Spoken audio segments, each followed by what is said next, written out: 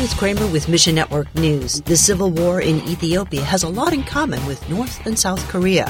Find out more in just a few moments. And hear how one copy of God's Word can change many lives in Iran. We'll unpack that story in just a couple minutes. But first, U.S. and EU envoys have urged Ethiopia's government to resume electricity and banking services in the Tigray region.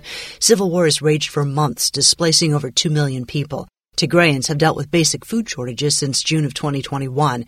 Eric Foley with the Voice of the Martyrs Korea keeps in contact with Tigrayan believers. He tells the stories of two different men, both refugees from the Tigray region. I was talking with Pastor T, and he was talking about a father who committed suicide this past week because he couldn't feed his kids. You know, the situation in Tigray is so difficult in terms of availability of food, even though now the World Food Program and some of the other groups are working there. It's still very difficult. The second man belongs to one of Pastor T's congregations. Several months ago, he was removed from a bus without warning and sent to prison. But 2 months ago, he called Pastor T and he said, look, 52 kids, 52 youngsters have given their life to Jesus because he had met those 52 youngsters during his time in prison. Absolute heat, miserable conditions, and for 14 months he was completely out of contact with his family members. And here's what's remarkable. That man has planted a church in prison. Foley says Tigrayan believers don't expect politicians to fix their situation, but they do expect God to work through the suffering.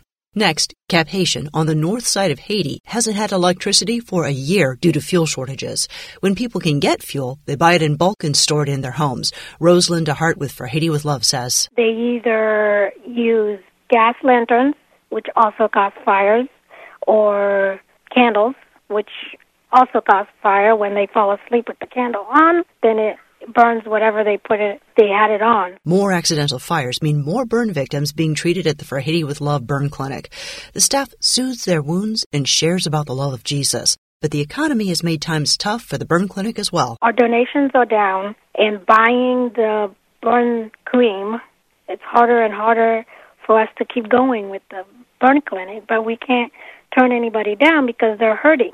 So we just keep going and pray that God provides. You can partner with this ministry, learn more at missionnews.org, and pray that God would bring healing and hope to Haiti. Everything we do is Christ-centered.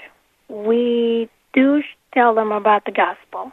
A lot of time when they're hungry, they don't want to listen to you, but you tell them anyway.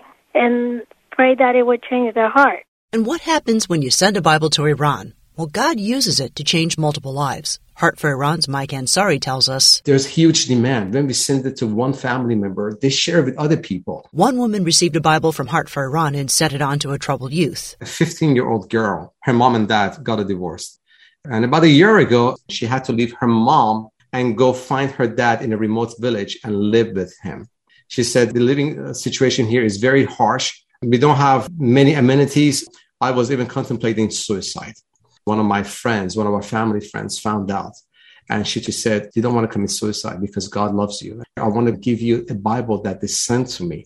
Why don't you read it? When the young girl began reading the Bible, everything changed. This is the power of the Word of God. She says, ever since I got my hands on the Bible, there is joy. This is the best news that I have received. Would you please pray for my mom who needs to know Jesus? $7 sends a Bible to Iran. Find your place in the story at missionnews.org. It's a great opportunity for us to be a part of the bigger vision, what we call the Great Commission.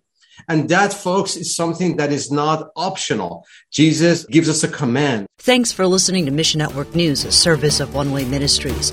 We're listener-supported by people just like you. So by giving to Mission Network News, you enable us to keep the stories of God's kingdom coming. So join us here on Facebook, Twitter, or Instagram. You can also find us on Alexa, iTunes, or TWR360. And together, the Great Commission happens. Look for links at missionnews.org. I'm Ruth Kramer.